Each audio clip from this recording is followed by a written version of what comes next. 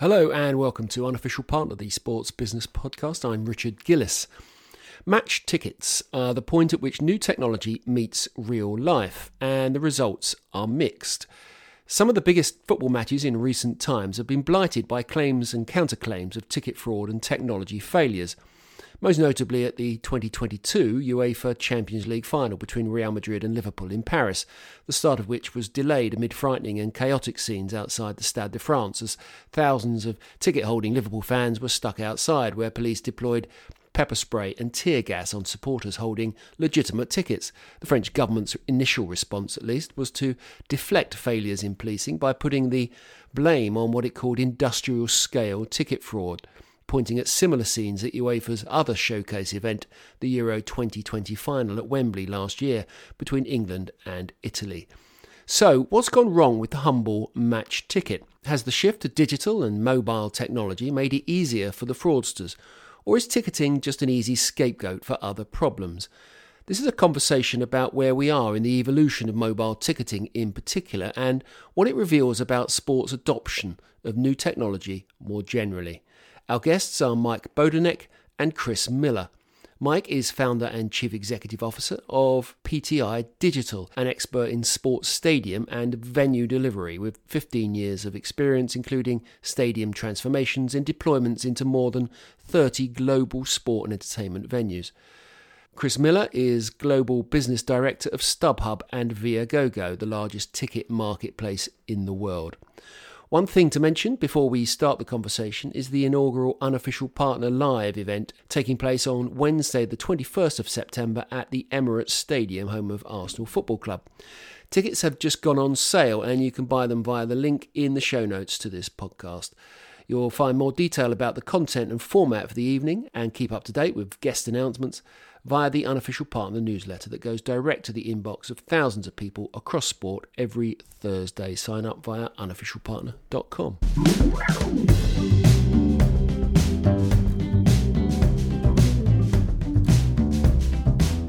Fine, I'm just going to make sure that I'm okay. I should put some context on it a bit because this came out of a chat we were having on the Unofficial Partner WhatsApp group, which is made up of people who are very senior in sport, lots of people who run sports organisations, but also agencies and various things. And it was just the mobile ticketing marketplace and trying to work out what's happening, where it is, because I guess, Chris, can we start with you? We should explain, first of all, who you are and what you do. So let's do that. Let's just get that sorted before we ask any more difficult questions. Of course. What do you do all day? Yeah. Well, so I was one of the first employees at Viagogo. So Viagogo is a ticket resale marketplace for live events. And so we operate in a number of different countries all over the world. We also had recently merged with StubHub in the United States, which is operating a similar business model in the ticket resale model, although that's evolved quite a lot. And so my role is, for lack of a great title, is kind of this business officer, corporate affairs, business development. So responsible for partnerships, responsible for communications, government relations, and some strategy work. Trying to stay on the forefront with different sports teams and follow the different developments with respect to the new technologies and things. And that's pretty critical for us to be aware of how all the development of the technology evolves. And you and Viagogo and StubHub, they're called different things in different places. So over here in a UK market, it's Viagogo, yeah? Yeah, that's right. And StubHub in the States? StubHub in the States. So actually the background is that one of the first employees at StubHub in the United States, that was launched in 2000. It was the pioneer for online ticket resale. And the concept, which hasn't really shifted too much, was about really delivering a safe and secure marketplace for live event ticket resale. And so if you look at the open market, let's say traditionally this was back prior to 2000 in the United States, there was ticket reselling already taking place. It's not an industry that we created.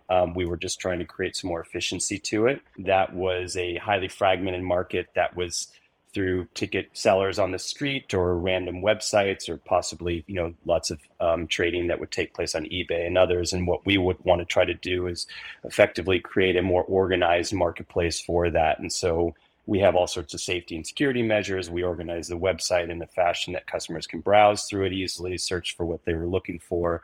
We hold money in escrow to make sure that there's there's disincentivize any fraudulent activity, things of that nature. And fast forward to 2006, we launched Viagogo, which is off the back of the same business model, and wanted to introduce the service in the United Kingdom. Same types of dynamic that we see in live entertainment in the United States, and offered up the opportunity for our service actually with Chelsea and Manchester United football clubs, and then ultimately rolled out the service at Viagogo outside the United States throughout the rest of Europe, Asia, South America. Okay, right. We'll come back to that in a second. Yeah. Mike, same question for you. Yeah, so I'm a founder and CEO at PTI Digital. We are a digital transformation consultancy working across sport and entertainment. And our job really is to help stadiums, arenas and rights holders contextualize how and what they're going to use technology for to doing goals of engagement to drive revenue. Who do you work for? Who are the clients in that base? Is it sports rights holders, event holders, teams? That sort of thing? right across the spectrum. We're working with people like Premiership Rugby at a league level, but also 6 of the clubs, working across the Premier League with the likes of Arsenal, Spurs, Man City, and a variety of others, and then across the sporting spectrum, really, cricket, tennis, horse racing, and many more, and then entertainment venues and arenas. So before we get into detail, just a question to both of you. We're going to focus on mobile ticketing ultimately, but just give me a sense of where you think sport is in that relationship. Is it ahead of entertainment and music and other sectors? Chris, this might be one for you to start off with. Or is it lagging behind? Is it what's driving change, and where is sport in that sort of relationship? It varies. We would have a perspective in the United States as well as what we see internationally. And I can tell you globally, certain markets are further along than others. The UK and the United States, I would say, is probably more progressive in a lot of respects. Outside of that, it becomes a little bit more challenging. It just depends on certain territories, but we see certain markets like Korea that are incredibly advanced. My experience is primarily on the ticketing side, and so might have a better perspective on the broader view of technology. But the trends, as it were, for mobile ticketing is significantly on the rise. And it's sort of obvious given that the technology itself and its principle offers a lot more ease of use, and it's a simplified way to handle delivery. So if you look at 10, 15 years ago where tickets were printed on hard stock and they had to, post them out in the post. I mean, it's sort of a given that moving to mobile is an obvious trend, but there's other elements to it that you'll have to consider. And then the other thing, as far as technology is concerned, there's obviously been a lot of talk about blockchain and NFTs. And so music and sport are different, though, I'd say. I mean, sport traditionally they've been a little bit more progressive with respect to the use of technology, and in our experience at least, and have been more open-minded about the opportunities that come with it. And music is slightly different, just given the construct of the industry. I mean, you have big businesses, like Man United and Arsenal, they've got, hundreds of millions of fans or whatever the numbers are, as opposed to a single band or a single artist that can't really make the same decisions. And so they're slightly organized differently through a big promoter, or they have to get routed through certain venues. So they don't have the same ownership, I'd say, as a sports team does, to be able to leverage technology well. Yeah, you make an interesting point there, which is not something I've ever really thought about in terms of where the power lies in a music environment. Is it with the venue? Then I'm just trying to, that's it. That's a long, it's a long conversation. I don't want to deviate too far, but that's been a age old debate for as long as I've been doing this, which is plus 20 years now. And look, the content, the artist, the team, that's the premium asset for sure. And that's where there's a tremendous amount of value.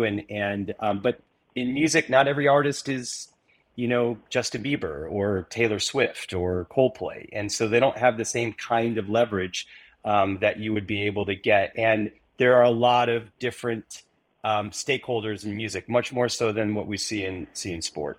I'll probably stop there.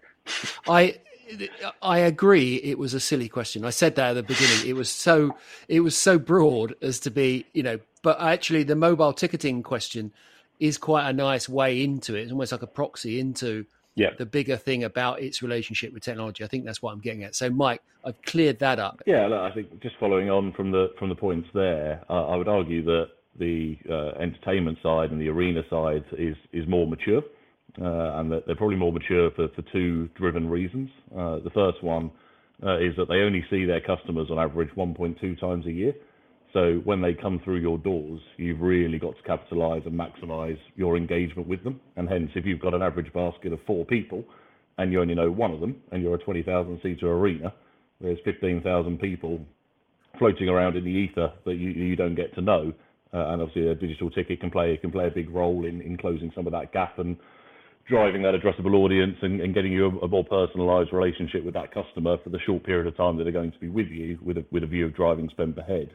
The second driver, as alluded to there, is that the power in the music industry quite often sits with the promoter, and we've seen a number of promoters across our clients, both arenas and stadiums who host concerts through the summer, having digital ticket mandated to them by the promoter, who are saying, our artist wants you to use digital tickets because we don't want fraud, and we want security, and we need to do this in previous years now for COVID reasons or a whole variety of others. So they've had two probably heavier drivers than sports, whereas sports, to your question, I would say everyone is doing something. But the first question, to really clarify here is what is a mobile ticket? For some people, that is an e-ticket sent as a PDF with a barcode on it. For some people, that is an NFC ticket and being able to just tap it in your Apple Wallet. And for other people, that's ring-fencing the ticket into an app so that you can control it and grow addressable audience. Everyone is somewhere on the journey, as you say, from it's a paper ticket to you need to print it at home as a PDF to you can scan the PDF you've got to it's in our app to it's in your Apple Wallet. And somewhere on that journey as a piece, but not everyone. I would say maybe 25 to 30% are now sort of digital only within the context of sport, compared to probably 80% on the arena side. I'm just wondering about there's an obvious question in sport about the relationship between the club and the fans. Does this make it easier? Is this the route through to that one-to-one relationship that everyone is sort of aspiring to, knowing the fan in a more detailed way? Is it, what data do we give up as part of this transaction? And is mobile ticketing helping that process? I think it's all about utility and being able to add value to the customer's experience, be that a fan from a football point of view or a sports point of view, or a customer from an entertainment point of view. And where mobile ticketing is adding value to the consumer is it being a consistent mechanism with that which they're using, to get on the train, to travel around, to go through the airports, to make payments in stores, all over the place. And then being able to make it easier for me, the ticket purchaser, in the days of yesteryear, 10, 15 years ago, I buy 4 tickets, I get 4 tickets in the post, I have to stand outside and wait for the other 3 people to arrive before I can go in and start my experience. Now I can forward them on. I can move them around, and then one person says they can't come, and I can reallocate them, and I can move these pieces around.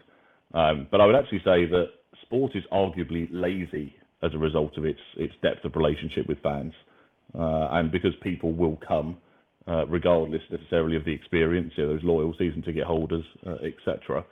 So there's not been a huge amount of focus on delivering them something else, because if they'll come with paper, or they'll still come with their old-fashioned season ticket card and put it under the turnstile, is it a priority for CapEx investment to upgrade the turnstiles? Is it a priority for system investment to put a mobile ticket in? Is it a utility you want to give the fans? Whereas for the arena side, back to the 1.2 average visits per year, they really need to know exactly who's coming to be able to profile them, to put digital personas in place, to customise experience, to personalise, to drive spend per head on that day. So I think sport's got a little way to go, ideologically, philosophically, in just the general understanding and treatment of its consumers where music is already ahead of that. Chris, do you agree with that? Yeah, I don't disagree. I think there are interesting insights there and helpful to hear Mike's point of view. We see from our business, both in the United States, 85% of all of the fulfillment methods are mobile. And to Mike's point, which he's exactly right, it's a varying degrees of mobile execution. So anything from in-app installs to PDFs to code transfers and so on and so forth. And so I think going back to some of the points that he'd make is around the fact that mobile as a technology advancement in, let's use ticketing, purchasing, customer data sharing, principally is I think very positive, and there's a lot of value that can be unlocked from it. But where we see it slightly more differently is this concept of security, or really, which is that it's just sort of a cloak for control, and in particular, you see music is one of those where they, as Mike had pointed out, promoters will be pushing venues and others to lock the ticket down and remove transferability to the extent that they can. We just don't see that as being very helpful for the customer experience. And in fact, it creates more friction and more frustration for the customer. We think a sort of freedom and open solution is a much better approach to that. So if you look at what we've done in the United States with StubHub, is that we have partnerships with leagues such as Major League Baseball and the NFL.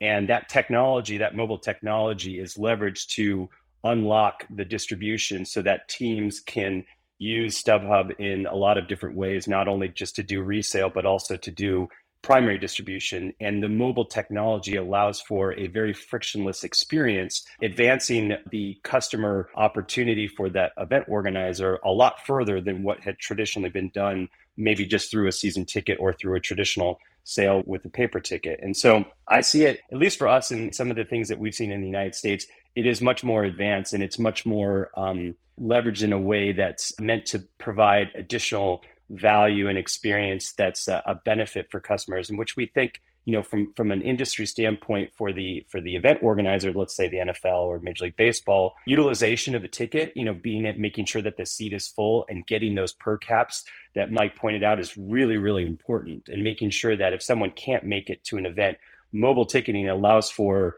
sale up to the event itself, maybe even during the game. And so that kind of freedom to be able to quickly move a ticket off of that one code onto another and create a new ticket can ultimately fill a seat, which could be a new fan or a new customer that would be willing to spend a bit more at the ballpark or the stadium that hadn't been there before, which is really, really important revenue. So in the UK for Viagogo, the numbers are closer to 50%. So it's not been completely adopted across the entire ecosystem yet, but it's obviously been increasing a tremendous amount. So from our standpoint, we see a tremendous amount of value from it, as long as it's not used for anti-competitive or restrictive kind of approach, because it could be used not necessarily in the best interest of the customer or the fan. When you say they close the ticket down, what do you mean by that? Just to clarify.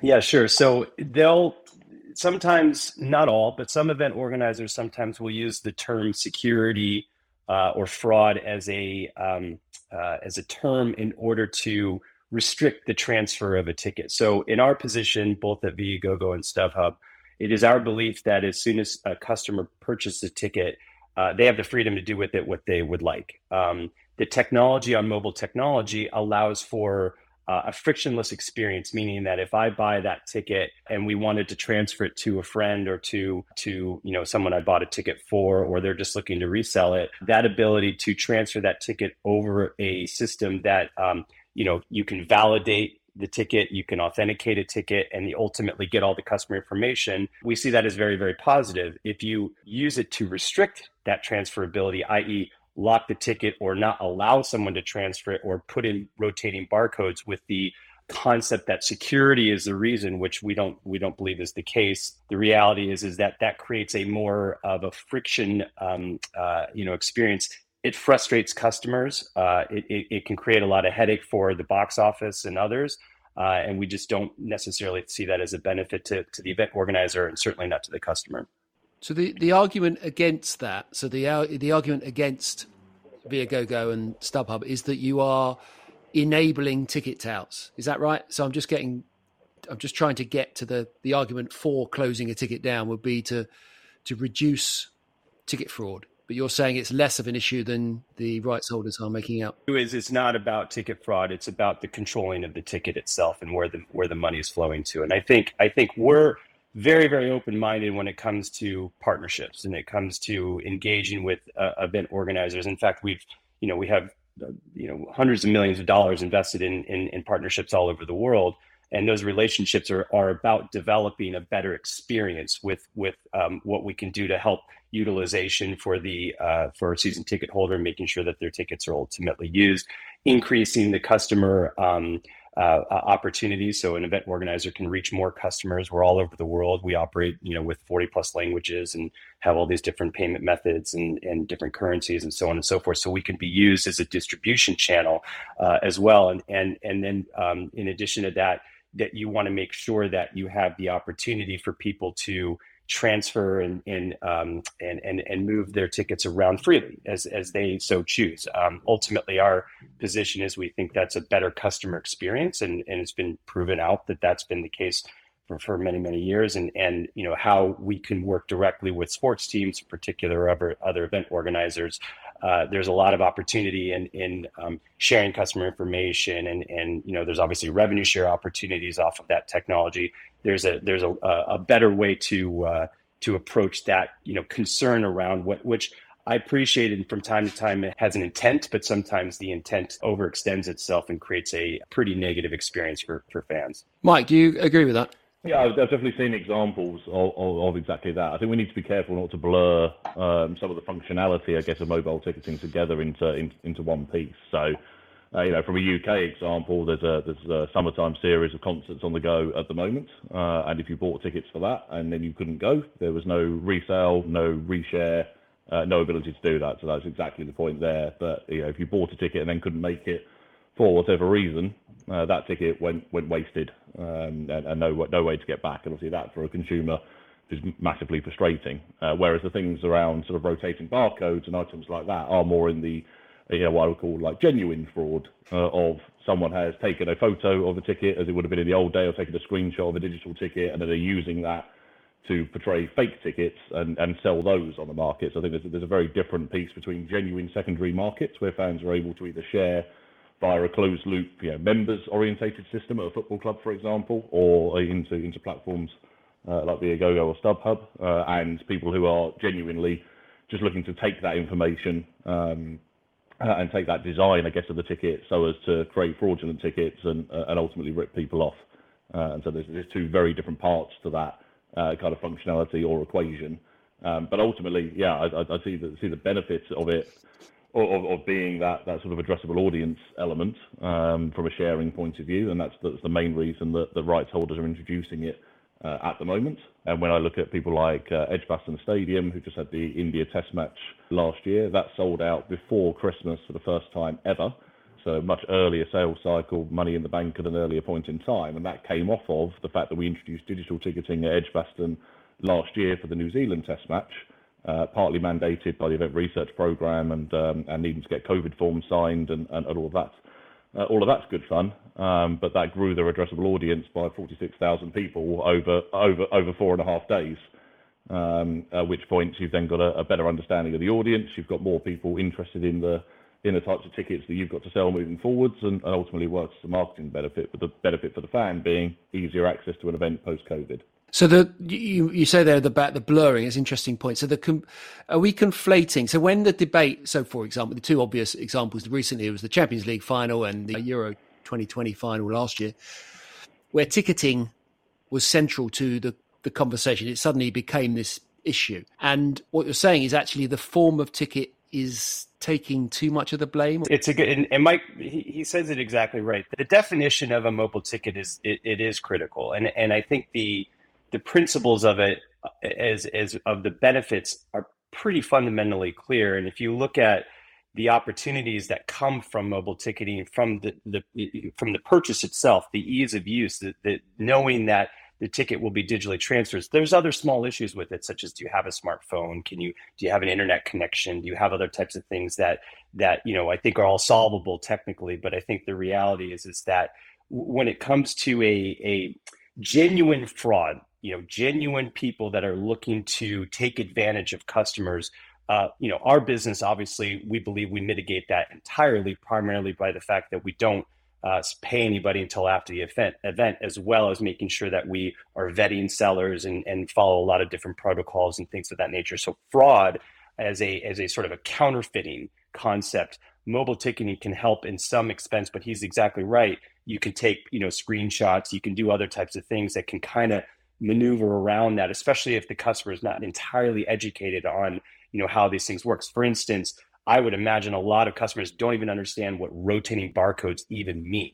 And so if a customer, if someone was to use, let's say, a rogue website that doesn't have any guarantees like Viagogo, or maybe something off of Facebook or even off the street for that matter, and then they just sent the ticket with a screenshot and or just sending it across text or something like that, a customer wouldn't know any different, because actually it's slightly easier to counterfeit in that instance as opposed to a paper ticket. And so that, I think there's a big customer education piece that we're still going to work through. But then when it comes to the other bits, if you use Champions League examples, which is really interesting, is that there's a scapegoat. It's almost like it's like a blame game at that point to say, oh, the ticketing system did something wrong, or the ticketing system broke, or there's resale issues, and I think we're finding out in France that wasn't the case. And so I think it's an interesting argument, and I would create a separation between the pure, counterfeit problem, and I think there's a lot of benefit for mobile, and then there's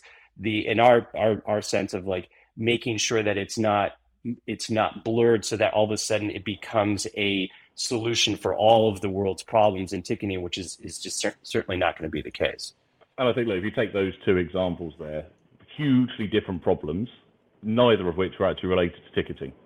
So if you take the Euro final, they were using Tix and Go by Secutix, a blockchain mobile ticketing platform for fulfillment for that. You only got to see the ticket once you passed the perimeter, where you had a two-phase entry process. You had one scan that basically revealed your ticket on the phone, and a second scan which was scanning the actual ticket that had now appeared on your phone. So there was no chance of fraud, there was no chance of fake tickets necessarily being prepared. What you had there was 20,000 people on Wembley Way, all of whom wanted to go to a game, some of which decided that not having a ticket wasn't a barrier to entry. And therefore you end up with a stewarding problem and a policing problem, not a ticketing problem. You can almost by default only have a ticketing problem if the people have got a ticket, right? So there's sort of problem one. When you take the Champions League final, and I won't dive too much into the details of the most recent one, but I was at the same stadium, Stade de France, in 2006 with Arsenal for the Champions League final, and exactly the same thing happened. Almost identical in every way. As I saw the reports start to come in on that Saturday evening, kickoff being delayed, and fans having problems, and overhanded policing tactics, and all of these sorts of problems, it was exactly the same as it was 16 odd years prior. And so, how many Liverpool fans got in with genuine tickets? Yeah. Most of them. How many people got left outside with genuine tickets? Some of them. How many people got in with fraudulent tickets or jumping the fence? A fair amount. Any of that to do with ticketing fulfillment or the genuine nature of the ticket? Not hugely. I would echo the point earlier on from the security piece. Sometimes that can be an element of a myth or a bit of a red herring to say, hey, digital ticketing is going to solve all your security issues, because if you're not well planned, prepared as a ground, from a UK point of view against Sports Ground Safety Authority, got a green guide and regulations, you're not going to solve the ultimate barrier of people trying to come in to sports events they're not, or music events they're not entitled to be at. And that was the fundamental problem that both of those events shared. A lot of this talks to the sort of relationship between the tech and where the customer is in their acceptability, their understanding of it, their education of it. This is before we get to blockchain. And my worry about blockchain is that I'm just about getting my head around mobile ticketing. And now you lot are going to go off and start talking about blockchain, and I'm going to be another at least 5 years behind you. And, it's a bit like skiing. I'm a crap skier. I haven't been for 25 years, but when I'm knackered every time I turn up with the rest of the group and they buggered off again. So just reassure me about this, because this is the worry about, and this is obviously the broader point about sport and tech, but what's causing that? And the other bit to it is just the fragmentation of the experience. I go to one stadium, it's different from another one. I go to Spurs ground, it's different from, going to a cricket match. And that's a problem, because it's like the old app problem. I've got 100 apps on my phone, and I use them once every now and then. So reassure me about this. I'll start on this one, which is that to your point, that we obviously deal directly with customers every single day, and are doing a significant amount of volume all over the world, and the world of ticketing is it's still confusing, and with the advances such as mobile ticketing, and ultimately where I see most of this probably ends up on the blockchain, I would imagine, although there's a lot of different variations of how that will be executed. The reality is that as a business that is in the on the front line speaking to customers, we see the confusion all the time, and the mobile ticketing piece can create a lot of confusion. And to your point, every experience is slightly different. It's still a very fragmented market, and I think the reality is that what we're encouraged by, at least, and starting to see trends for, and we're advocates for, is the cooperation amongst all of the rights holders and distribution businesses such as ourselves, which is that we can create hopefully a linked system that allows for customers to have confidence in purchasing tickets from multiple platforms, be it a traditional ticketing company like Ticketmaster or ticket marketplace like Viagogo or StubHub, assuming that the technology that embeds it all below it is interconnected, which is where mobile and possibly blockchain can play a role. Because if you look at travel and you look at some of the other industries where they've shifted into this direction, there's a lot less confusion about the fulfillment of an airline ticket or a hotel. And there's a lot more confusion about what happens with a live entertainment ticket. Where do I go? Where's the on sale? Do I have to be a member? Do I have not to be a member? And there's all valid reasons for why the distribution and the sales are happening the way that they have. But at the end of the day, if we can just kind of look about what's ultimately better for the customer experience, not only that, but also the event organizer filling the seat, getting the data, getting a cut of the revenue, making sure that they're getting their per caps and everything else. I think I'm hopeful that we trend into a more linked system, and we see it in the United States already. Like I said, we've done it with Major League Baseball. We've done it with the NFL. We're seeing more and more event organizers wanting to access more customers through multiple channels, as opposed to just having one system in place. And so I'm hopeful. I don't know how quickly that will change over time. It's obviously the adoption rate is different in different countries and so on and so forth. But I don't think, to me, and Mike might have a different view, you don't need to really understand blockchain as long as the customer experience is a positive one. And the blockchain can be used for all the benefits that the technology provides, which we don't necessarily have to educate the customer on. It's more about making sure that the quality of the buying experience and them getting into the event and having a great experience is the single most important thing in live entertainment. The last thing you want to do is create friction or confusion or frustration, because it disincentivizes customers from coming back. So whether it's a primary ticket, a secondary ticket, a tertiary ticket, most of the time customers don't really care. They just want a really good experience, and they want to enjoy the live emotion. They're in the event, they feel the joy, they feel the passion.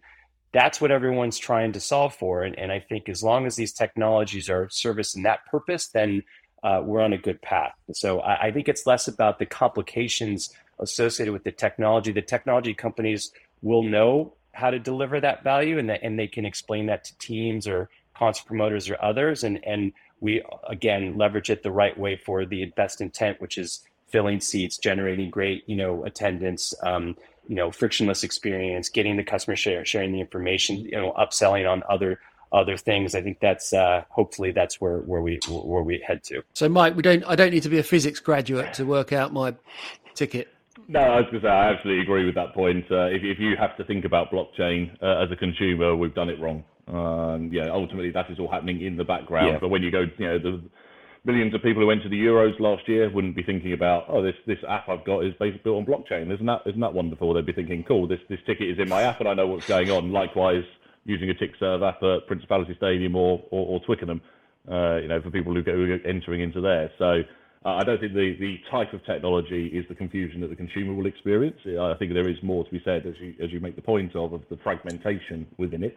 And I think that primarily comes from my perspective, and Chris, interested in your perspective on it, that ticketing companies used to be transaction companies, and to a large extent still are, because what used to happen is if you walked up to a box office and said, "I'll have a ticket, please," they would put in your details, you put your card in the machine, enter your PIN, and then as a result of that, out popped a ticket.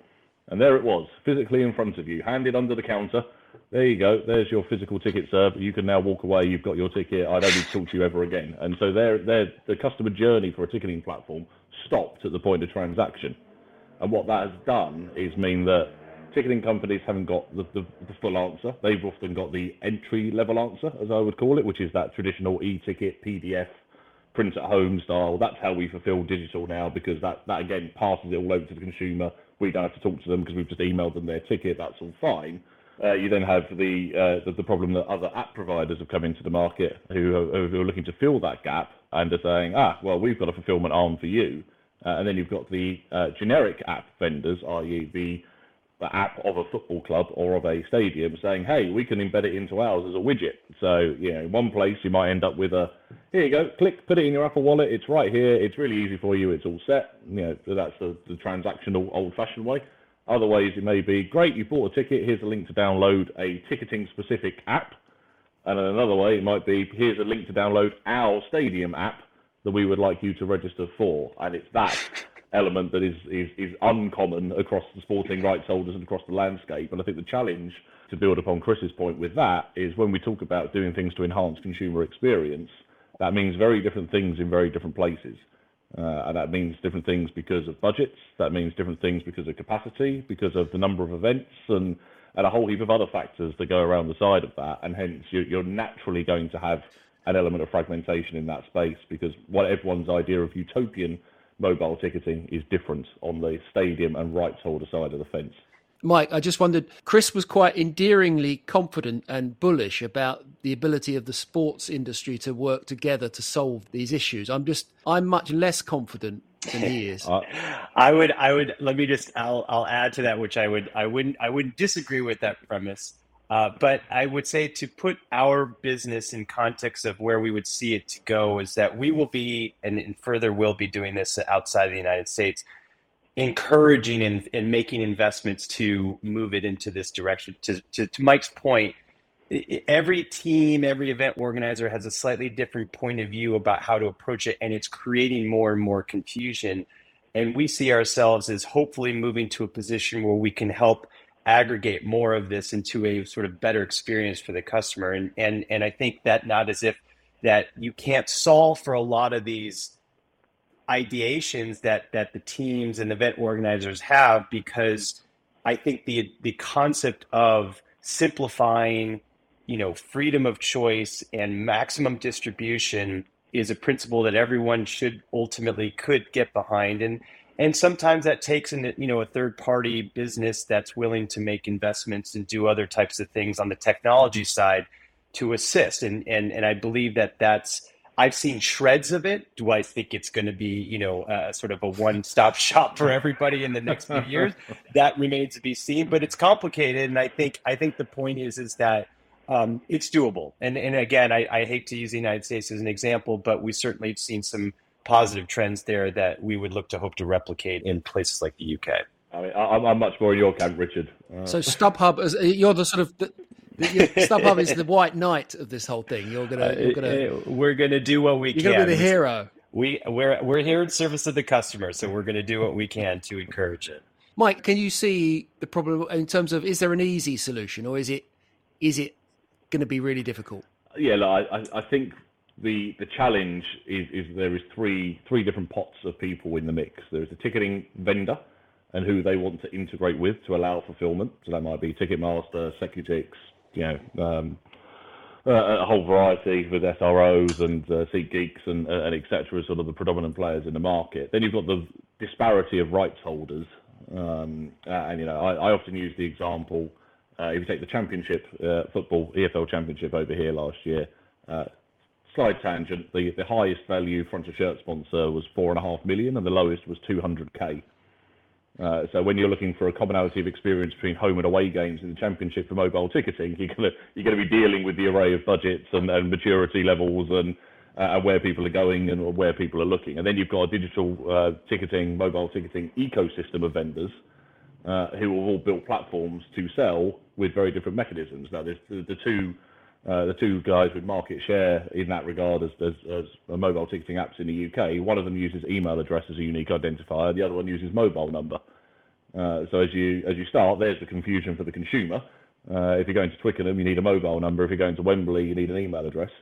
Those are two sort of national stadiums for the two of the larger sports. Are those two vendors going to come together and say, hey, yeah, we'll rebuild all of our architecture to find a common language that's going to help for the consumers? I doubt it as a piece. I think what we really need to focus on as an industry, and it comes back to my very original point, I think, is that what is mobile ticketing? Can we use common terminology as to what people are expecting and how we're communicating with our fans, with our customers, to demystify some of the problems that people have? Because when people say digital ticket, as I say, in some pieces that means, yeah, I've got my digital ticket, I've got my PDF, and other places like, yeah, I've downloaded it to my Apple Wallet. What are you talking about?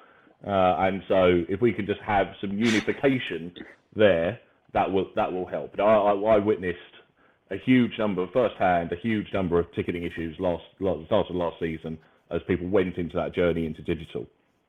And if I take one of our arena clients, there were 4 ways in from a digital ticketing perspective. There was a barcode, print at home.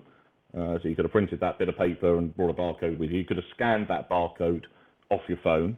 You could have had an NFC ticket to tap and go, or you could have downloaded a barcode into your Apple Wallet. So people are turning up, and I'm watching people get barcodes and rub them over an NFC reader. I'm getting people with NFC tickets putting their phone into a turnstile and going, why isn't it working? And the reason for that was they just called it digital tickets. If you have a digital ticket, do this. But they hadn't realised the subtlety underneath was there are actually 4 very distinct types with 4 very distinct behaviours. Hence, queues around the block, people missing kickoff, unhappy fans, not a frictionless experience, problems. And I would say 90% of the cases where digital ticketing had an issue in the context of the start of the last sports seasons in 21-22 here, it was communication to the fan that was the issue, more so than the technology.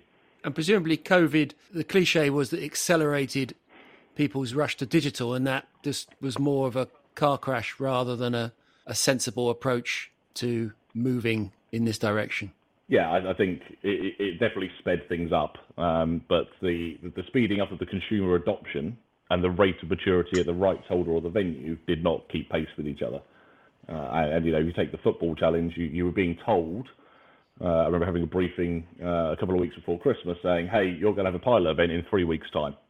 Go. And sort of off you go.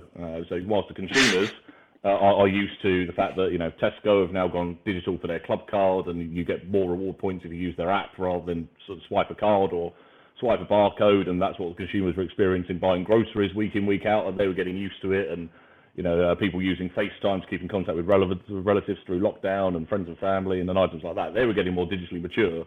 The rights holder, however, had 80% of their staff furlough, not getting more mature, and then suddenly with 3 weeks' notice had to turn an event around and went, right, digital ticketing, we need to digital ticketing, right, let's just throw something out there. And hence confusion, lack of comms, poor technology choices on the vast majority of occasions where it was lastminute.com. I think now, as we sort of sit in this kind of close season of the between 21-22 and 22-23, the rights holders are probably caught up where the consumers had actually got themselves to, and that marrying itself back up will be useful for the start of next season. Okay, right. I've got one more question, which is about pricing and the face value of a ticket. Let's talk about dynamic pricing. What role does that play, Chris? Well, StubHub and Viagogo have been a dynamically priced market since its inception. It's our belief that that there is the freedom for the market, to effectively settle on what the appropriate price is for both the buyer and the seller, and I think that's been happening for thousands of years around live events. It's nothing that we've done anything different. We don't, buy and sell tickets. We don't get involved in the pricing. We don't do that. We just let the market determine that. And I think from our perspective, and I've seen this a long time, and it's obviously there's quite a discussion around this, which is that You can never outstrip the demand for something. So, if you have the Champions League final and there's a limited universe of tickets to sell, and there's a significant amount of demand for that particular event, such as Liverpool in this last one, it's not something you can remove from the equation. So it's inevitable that prices are going to change, and it's inevitable that there's going to be a market for that. We believe a market should be on a regulated website like ours, which has got guarantees and security and controls. But needless to say, that customer, that demand is going to source that ticket one way or another, because the value of that is subjective. So some people will value a concert for their favorite artist versus others, and others will value it a lot less. And so there is a inherent dynamic pricing that happens regardless of what the event organizer says. It's ultimately their right to decide on how they're going to initially price the ticket. There's a lot of considerations that event organizers have to go through in order to value that ticket. So how much do they pay the artist up front? What is my payroll for teams? How much is my venue cost? I mean, there's just a number of things that are just economics that they've got to consider. And then there's also the considerations around the risk, the risk that teams take and promoters take in order to, meaningful receive enough cash back in a period of time in order for them to manage their own operations. And so these are things that I don't think the traditional customer will understand, nor do they have to. I think the point is, though, is that in the United States, and we're seeing it in the UK, dynamic pricing is becoming more common. You see it with a number of different tagged sort of terms that they'll call it something, but effectively it's the same thing, which is that it just shifts based off of market pricing. In our opinion, face value is slightly irrelevant to some extent, but there is a marker that people will set, and a marker that is set based off of these other factors that I just explained. But at that point in time, as soon as somebody has purchased that ticket in the initial quote unquote, on sale or offering, then the market kind of dictates from there. If you use Wimbledon as an example, we saw prices skyrocket for the semifinal and then drop immediately when Nadal pulled out. And that's part of the market, and that's part of how things will adjust. And again, it just depends on a number of different factors. Is it, you're going to a festival? Is it going to rain? Does a certain artist not play? Does somebody pull out? So we feel like that kind of that flexibility and the freedom of the pricing to shift and do what it wants, and allow buyers and sellers to kind of come together in a fashion that ultimately they get into sort of effectively an agreement. And transact over a secure platform like ours, we think is probably where most of this heads. I think it's important that when you can see the primary market offering it, because it's a solution that they feel like that the event or the market ultimately needs, and we wouldn't discredit it. We think it's just a natural projection of where things go. Is there not? I mean, that's a very free market approach to it. And I'm just wondering if there is, in my mind, whether there's a cultural difference between the market in the States compared to Europe and the UK. Yeah. And there's a question in my mind in terms of the implications of just letting the market run on these events, in terms of just the type of people who can get in, who can afford to get in, but also whether or not there is, when you get to a club level, that protecting fans or, certain groups, there has to be something or someone who is on the side of the fan here, because all the incentive, you say, if you just let the free market run, we know what will happen. Yeah, I think ticketing and pricing in the UK is just fundamentally more emotive than it is in other places. I remember having a conversation with an American firm in ticketing space in 2016, as we were just about to move West Ham into the London Stadium, and they were sort of looking at it, going, "Hey, big uplift in capacity.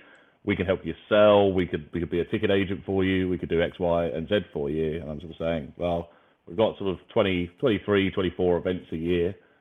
We've got a 62,000 capacity stadium, as it was at the time, and we've got 52,000 season ticket holders. So kind of quite what tickets you think you're going to be able to sell for me or leverage with that, I'm kind of lost as an element. And I think the big difference over here is you have history, fundamentally. The teams are much older. They come with a lot more legacy. They come with handed down from generation to generation in families. They come with a deep and loyal kind of passionate support. And that is not to say that the US does not have those qualities in it, but when you're popping up a new MLS franchise and starting from scratch, what you can do with tickets and pricing compared to a football club that's been going since the 1800s is fundamentally different. I would say in how you approach that. And as you say, free market economy over here. The challenge here is scarcity. There are simply not enough games now. Let's not get too far into European Super Leagues or other ways of creating new inventory. But if you look at the baseball side in America, it's a complete opposite. There's almost too many fixtures, and there are whole sort of social channels dedicated to empty seats galore, as tag phrases say. Well, this is the 150th game they're playing this year. Nobody wants to come to the 150th game of the year. When you've got 19 Premier League home games over that same period, you have scarcity, and hence if you have free market and sellouts, prices will go up, and all the points that Chris made are correct. The market will decide, and naturally that will gravitate itself towards the top end of the market, and sort of the haves will take tickets from the have-nots, as it were. But the demographic of sport and the social economic demographic of customer fan bases is very different here, and hence you have campaigns like the cap on away ticket prices and a variety of others. I think it's just fundamentally about the loyalty that's generated through the historic nature of the clubs, and then the scarcity problem, which you don't suffer from in the US. Yeah, I'll just, if I have the opportunity just to respond, which I've seen it, and I've seen it specifically in the UK and seen it in other markets, and you're 100% right that the cultural differences play a role, and I think it's important to determine and define dynamic pricing as not just going up, but can also go down. And I think the reality is that we see that quite a lot. That's number one. And number two is the concept of every event has a different dynamic and something that you have to consider. So if you use the fans in particular in the UK football sector, there's an appropriate strategy, we think, is to maintain that sort of loyalty and commitment, which means, though, that you're going to have to figure out other ways of maintaining that and or maximizing in other areas. So corporate seats might be a good example, or how sponsorship might be able to level it. So the sort of consistent maybe theme that we see in the United States might be universities. There's a lot more sort of loyal fan base. And so Duke University is a good example, where they've got the student section that's right on the basketball court, and it's got all the singing and the dancing and all the kind of emotion that you would like to see. What supplements that are basically big donors, big donors that come to the university and are willing to make, really hefty, donations to the university in order to maintain that, knowing that that's not necessarily a moneymaker. And I see that similarly with UK football and others. So I would say that the dynamic pricing, again, it shouldn't be categorized exclusively about just profiteering and or just raising prices without any consideration. If you're smart and you're intelligent, you would have to have a rational strategy for the whole thing. And the whole thing has to be thoughtful. And so if you're just pricing, certain fan classes out that have been there and have been loyal for a long time, well, that obviously is not a very good, long-term point of view for the for what it's like in the atmosphere of the stadium. People pay a lot of money to get into the atmosphere. If you lose the atmosphere, then all of a sudden you've lost the entire value that you've created, not to mention you're watching the best footballers in the world. So it's totally different. Every country's different. There's so many different, considerations.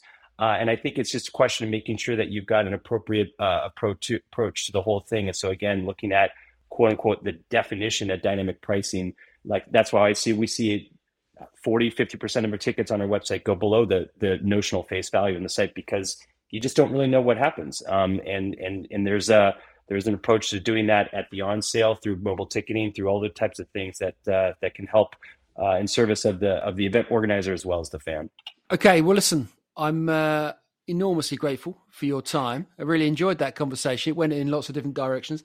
What I like about this bit of the jungle is that actually it's quite sort of revealing or quite emblematic about much broader issues. There's so many bits in it in terms of both the psychology of fans and fan behavior, but also the tech and that whole conversation. So thanks very much for your time. Really appreciate it. Mike, Chris, was really enjoyable.